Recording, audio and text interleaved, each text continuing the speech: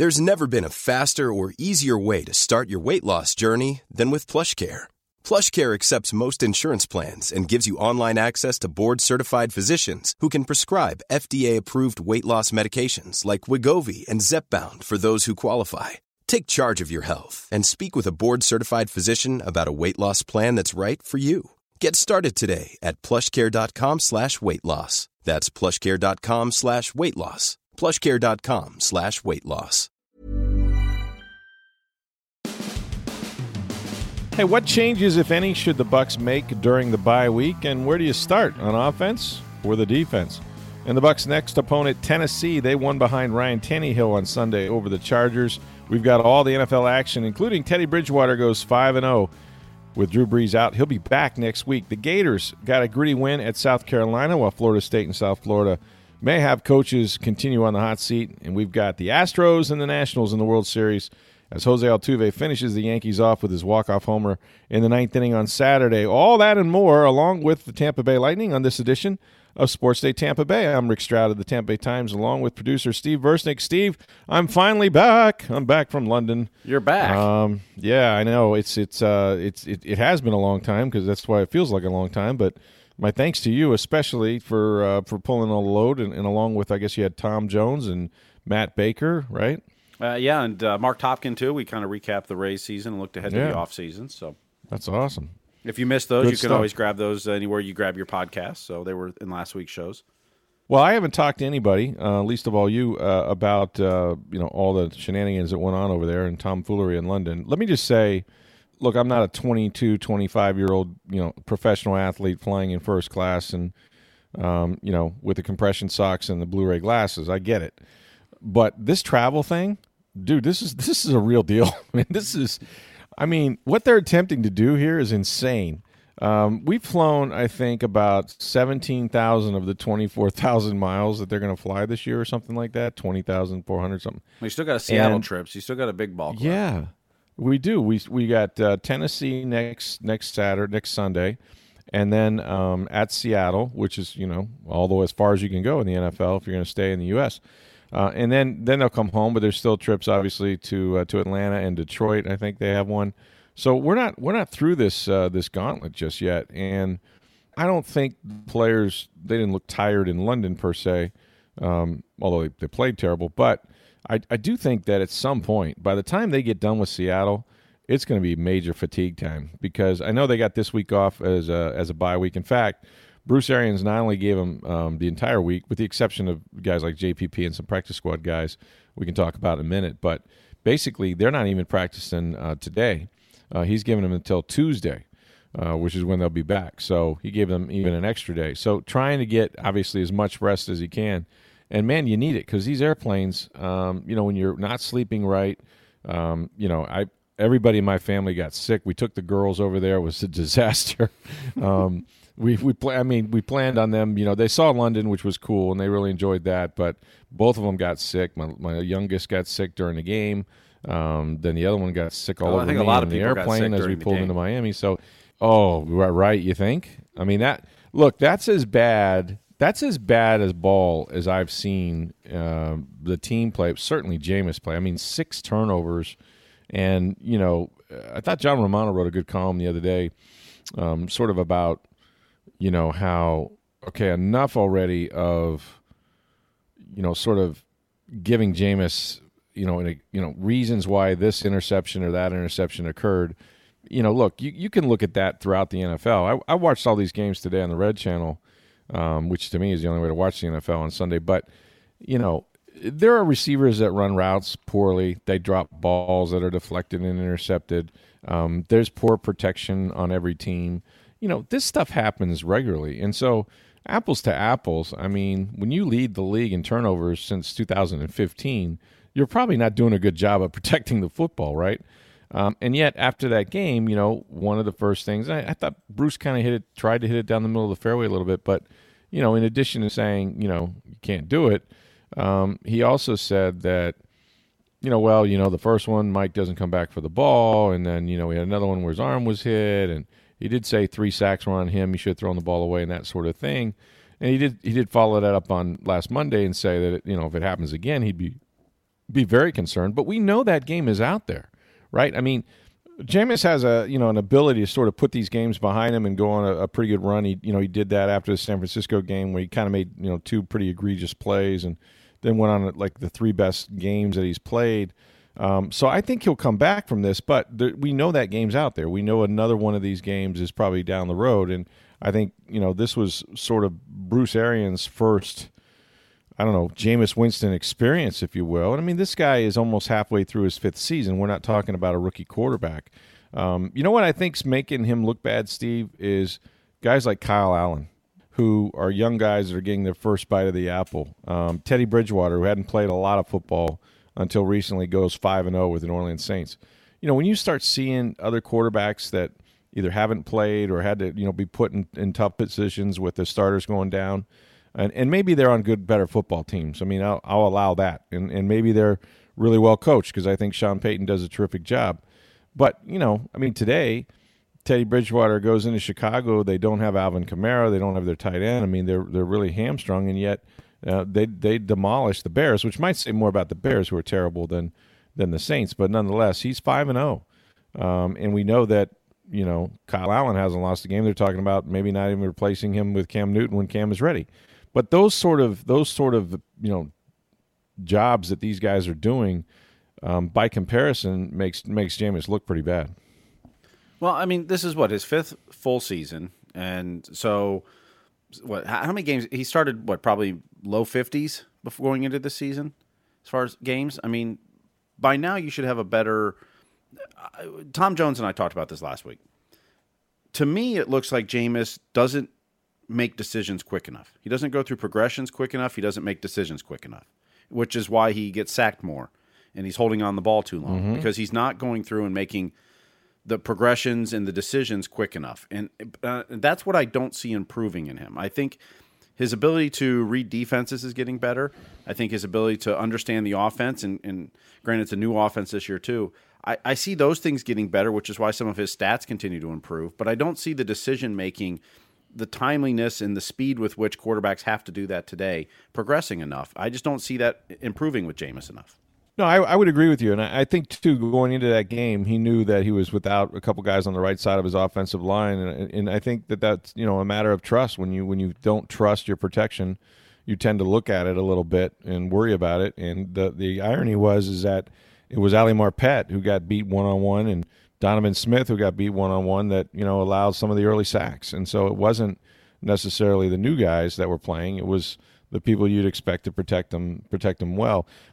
I went back and forth with people on Twitter about this. I mean, first of all, there was a report by Mike Freeman, I think, NFL.com or someplace. I'm not sure where Mike works now. Might have been Yahoo Sports. But in any event, he wrote that both the Titans with Marcus Mariota and they replaced him with Ryan Tannehill, and the Bucs with Jameis Winston, that both franchises have sort of privately decided that they will probably move on from those guys. And all I would say is that, I don't think it's the Bucs that's putting that out. I mean, they sort of made it sound like these are people around the league that have talked to these teams.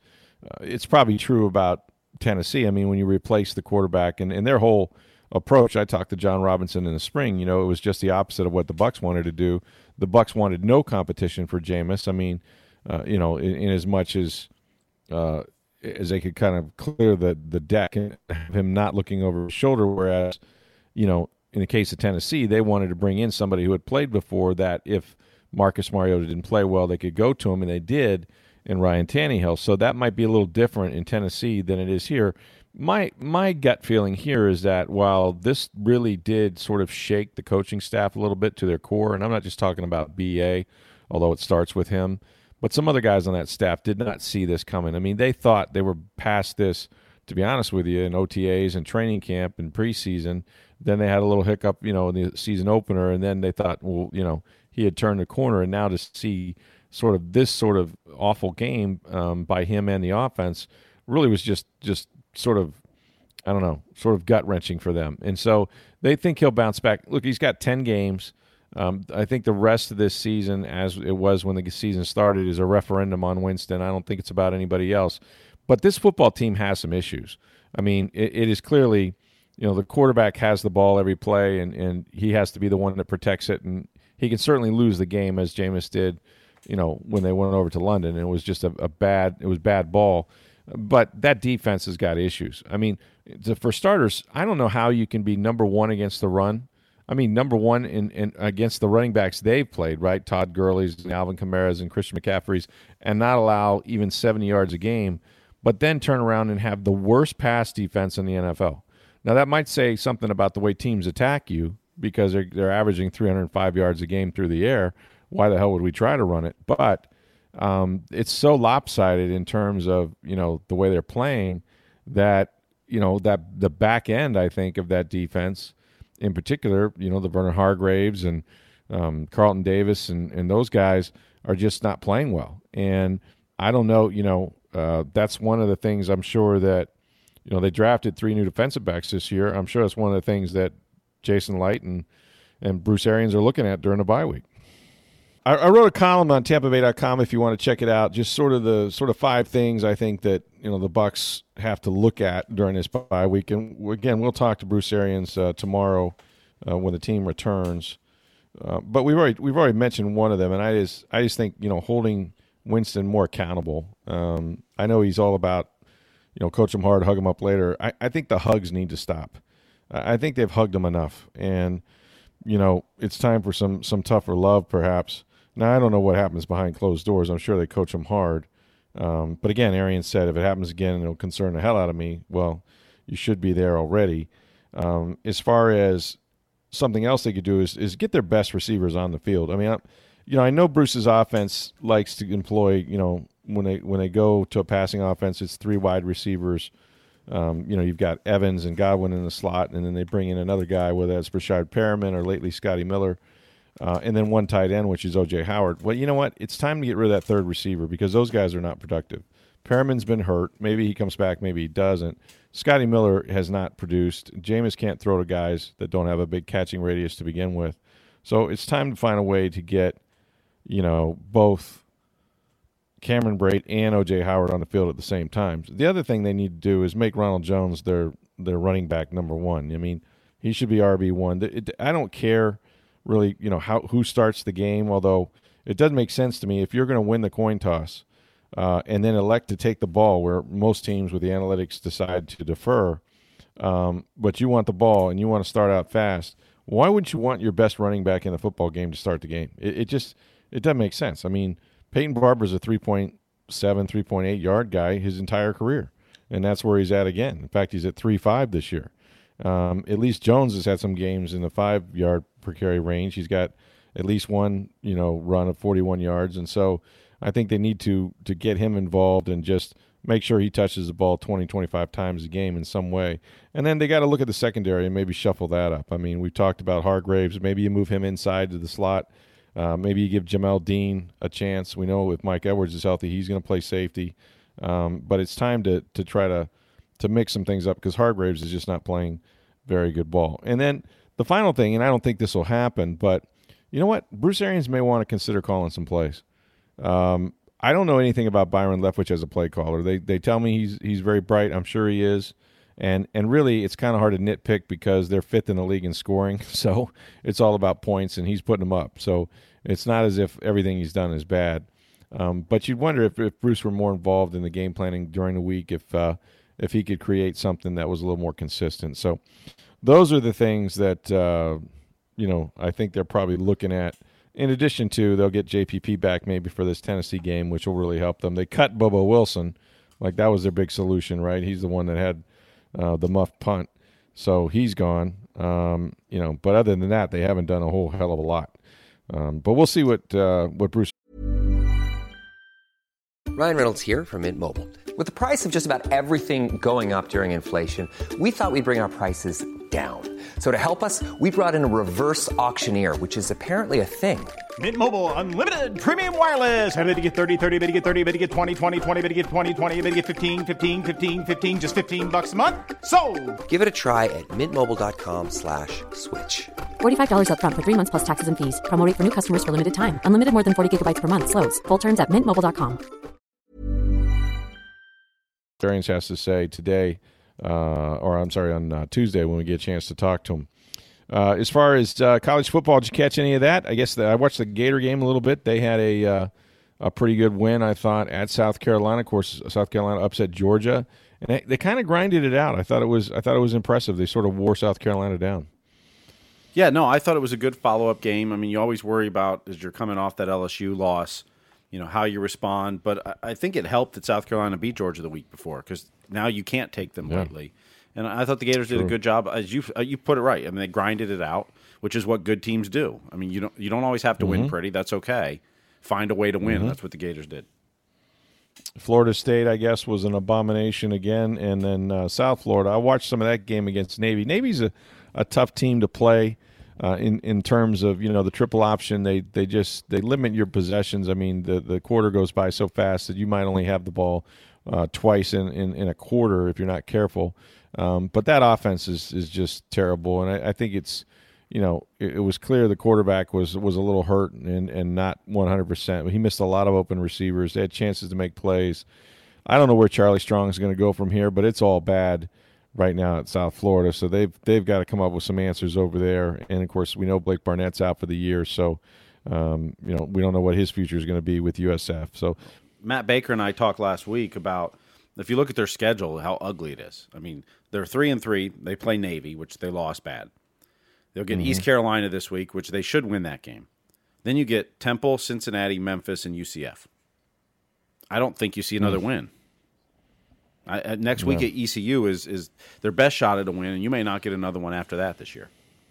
Yeah, that's going to be rough. Speaking of looking ahead, what happened to my Wisconsin Badgers, or I should say my wife's Wisconsin Badgers? Oh, my goodness, Lovie Smith. It was not the very biggest win of his career. No, he was not. All Wisconsin had to do, and they didn't play a great game, obviously. They had an 11-point lead that they blew sort of in the fourth quarter, but even at that, they're sort of near midfield, and there's about 2 minutes to go, maybe about that, or maybe even less. But on third down, I mean, even if you just run the ball there and punt it away against the number one defense in the nation, if you think Illinois is going to drive the ball 80 yards on you, maybe they don't have to drive it 80 to kick a field goal to win it, but at least you give them a much longer field there. Instead, the quarterback throws an interception, and then of course they go down and kick the field goal. And yeah, huge win, and that screws everything up, right? Because speaking of looking ahead, they're looking ahead to Ohio State. So Wisconsin's going to drop way down in the polls. I don't think they beat Ohio State, but even with a loss to them, if that had been their first loss, they could have maybe run the table and faced Ohio State in the Big Ten championship, and then everything's back on. But that was a tough loss for them. Very tough loss. And Michigan got down early to Penn State, battled back, but Penn State held on with the defensive stand late, and so they remain undefeated. Michigan now with 2 losses in the Big Ten. Yeah, tough. That kid dropped the ball in the end zone there, and he's a really good receiver too. And I know he had tears coming out of his eyes. I thought it was a gritty comeback for them too. I mean, I thought that game could have gotten completely out of hand. But Steve, how many games? What games can they win that's on the schedule still? Well, they host Notre Dame this coming week. That's another night game. They don't want to be in Ann Arbor. You still have Ohio State at home, but you've got a few other games. I don't remember the schedule off the top of my head, but the Big Ten still has some pretty weak teams. And hold on, let me pull it up here. They get at Maryland, then you get Michigan State at home, at Indiana, and Ohio State at home. Okay, well, so Indiana, Michigan State's not a very good team, although they've struggled with them in the past. But, they could win at Maryland. Yes, absolutely. I don't see them beating Ohio State. No, I don't either. Ohio State is, to me, the best team in the country. I tell you who's good too is Oklahoma. It wouldn't surprise me whether it's Ohio State, Alabama. Of course, I mean, LSU. Clemson, don't forget LSU. Has sort of bounced back. LSU, I still think, has the best quarterback in the nation. I think that kid's gonna find himself maybe at the top of the NFL draft. Now Tua is hurt for Alabama. He looks like he's going to maybe miss a week or two. That's going to be tough for them. But yeah, it's LSU looks really strong right now. And whoever wins the SEC, whether that's Alabama or LSU, you could have a one-loss team, SEC team, that makes it to the finals. That's happened before. But wouldn't it be interesting if Oklahoma and Jalen Hurts wound up playing Alabama as one of the four game or 2 games in a national semifinal or something like that, or even the championship? That would be fun. So did you catch any of this American League Championship Series? I actually was in London when the Rays played, of course, Game 5 in Houston, and Tyler Glasnow was obviously tipping off his pitches, and the first 6 guys, I think, got hits. So that was unfortunate. Saw that one sort of on Twitter, get away from them early. But they did take him to 5 games, and, of course, it was a great year from the Rays, and I know you've talked to Mark Tompion about sort of what their plans are moving forward. But Houston, who I still have thought, even going into the playoffs, was maybe the best team in baseball.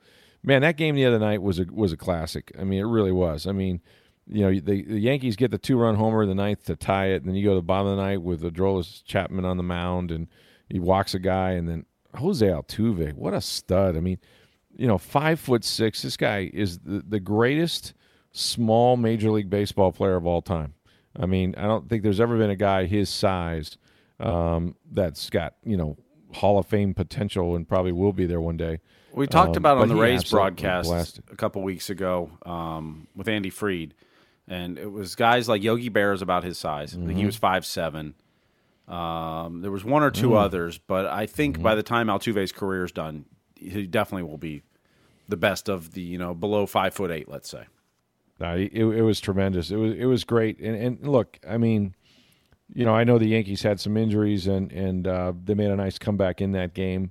It was a well-played game. The defense, I think, is underrated by the Astros. They had some defensive plays that probably saved that game. Carlos Correa, by the way, he turned a double play. They threw it over there about 95 miles an hour from second. No, it was. StatCast said 94.5 miles an hour. I mean, that was just ridiculous. And so, they did it all right. Of course, we know their starting pitching is phenomenal, although Verlander's, had some early inning hiccups like he did against the Rays. But, and then the Nationals. I mean, who saw, what a story they are. It seemed like, the start they got off to, I thought maybe Davey Martinez would wind up getting fired. Bryce Harper goes to the Phillies. I mean, you got all this sort of rancor going on. They get off to a terrible start. They make the playoffs as a wild card, right? They eliminate the Dodgers, and then here they are with their starting pitching. So, boy, this series, when you look at the starting pitching and the way it lines up, it's going to be phenomenal. Oh, you've got Garrett Cole going against Max Scherzer in Game 1. You got Justin Verlander going against Steven Strasburg in Game 2. Doesn't get any better than that.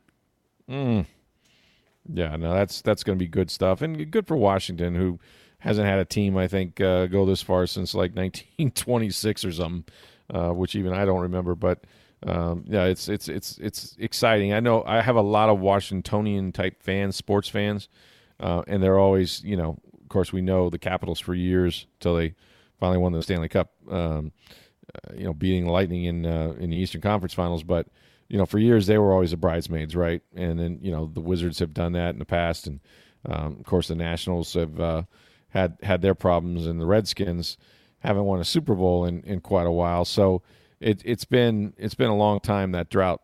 Seeing that go over, there's a lot of sort of jaded DC fans right now that are really happy about what went on there. And how about Davey Martinez? I mean, look, the Joe Madden tree is alive and well, and now I'm hearing even more of his former coaches are getting interviewed for jobs.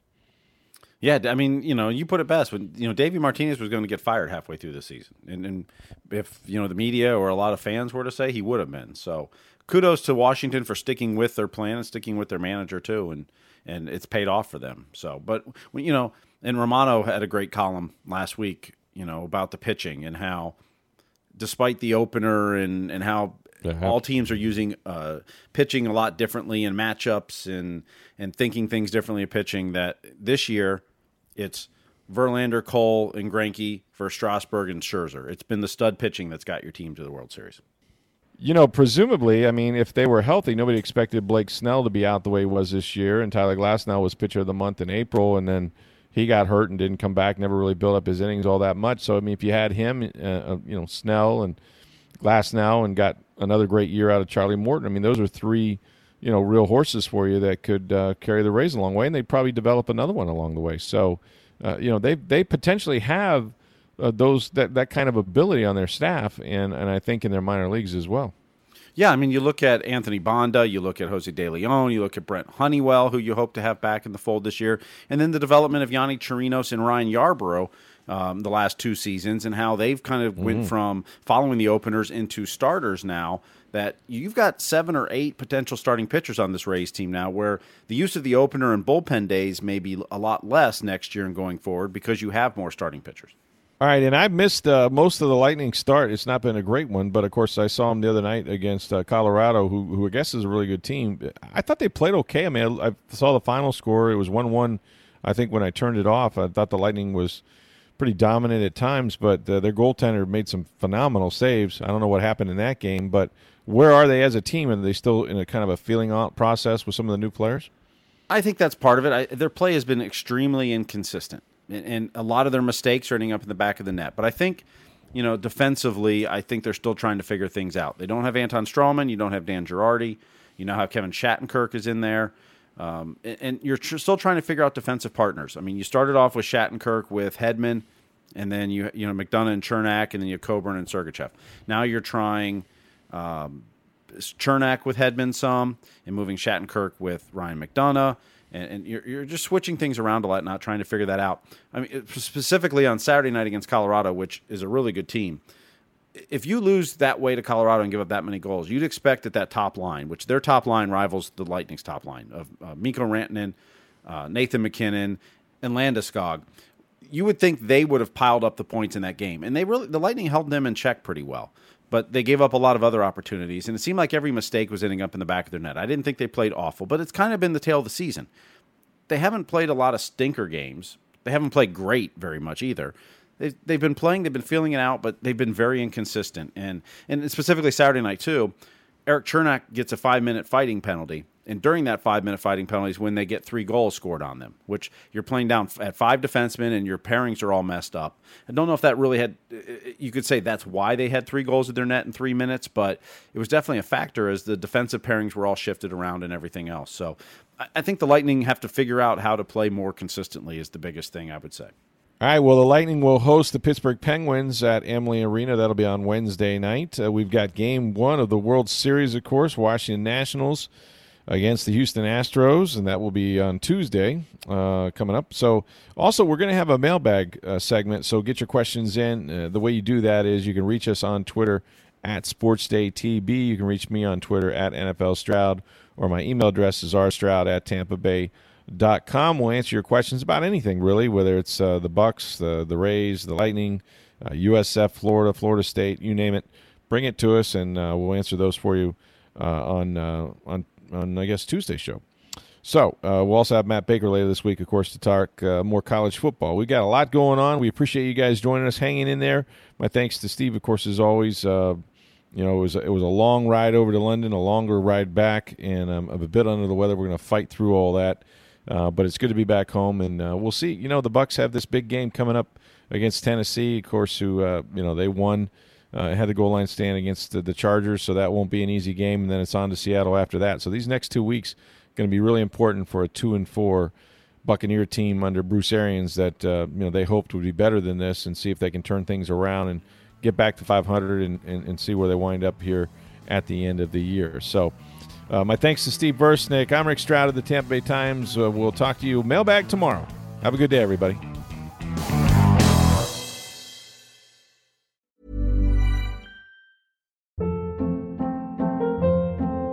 Hold up. What was that? Boring. No flavor. That was as bad as those leftovers you ate all week. Keke Palmer here, and it's time to say hello to something fresh and guilt-free. Hello Fresh. Jazz up dinner with pecan-crusted chicken or garlic butter shrimp scampi. Now that's music to my mouth. Hello Fresh. Let's get this dinner party started. Discover all the delicious possibilities at HelloFresh.com.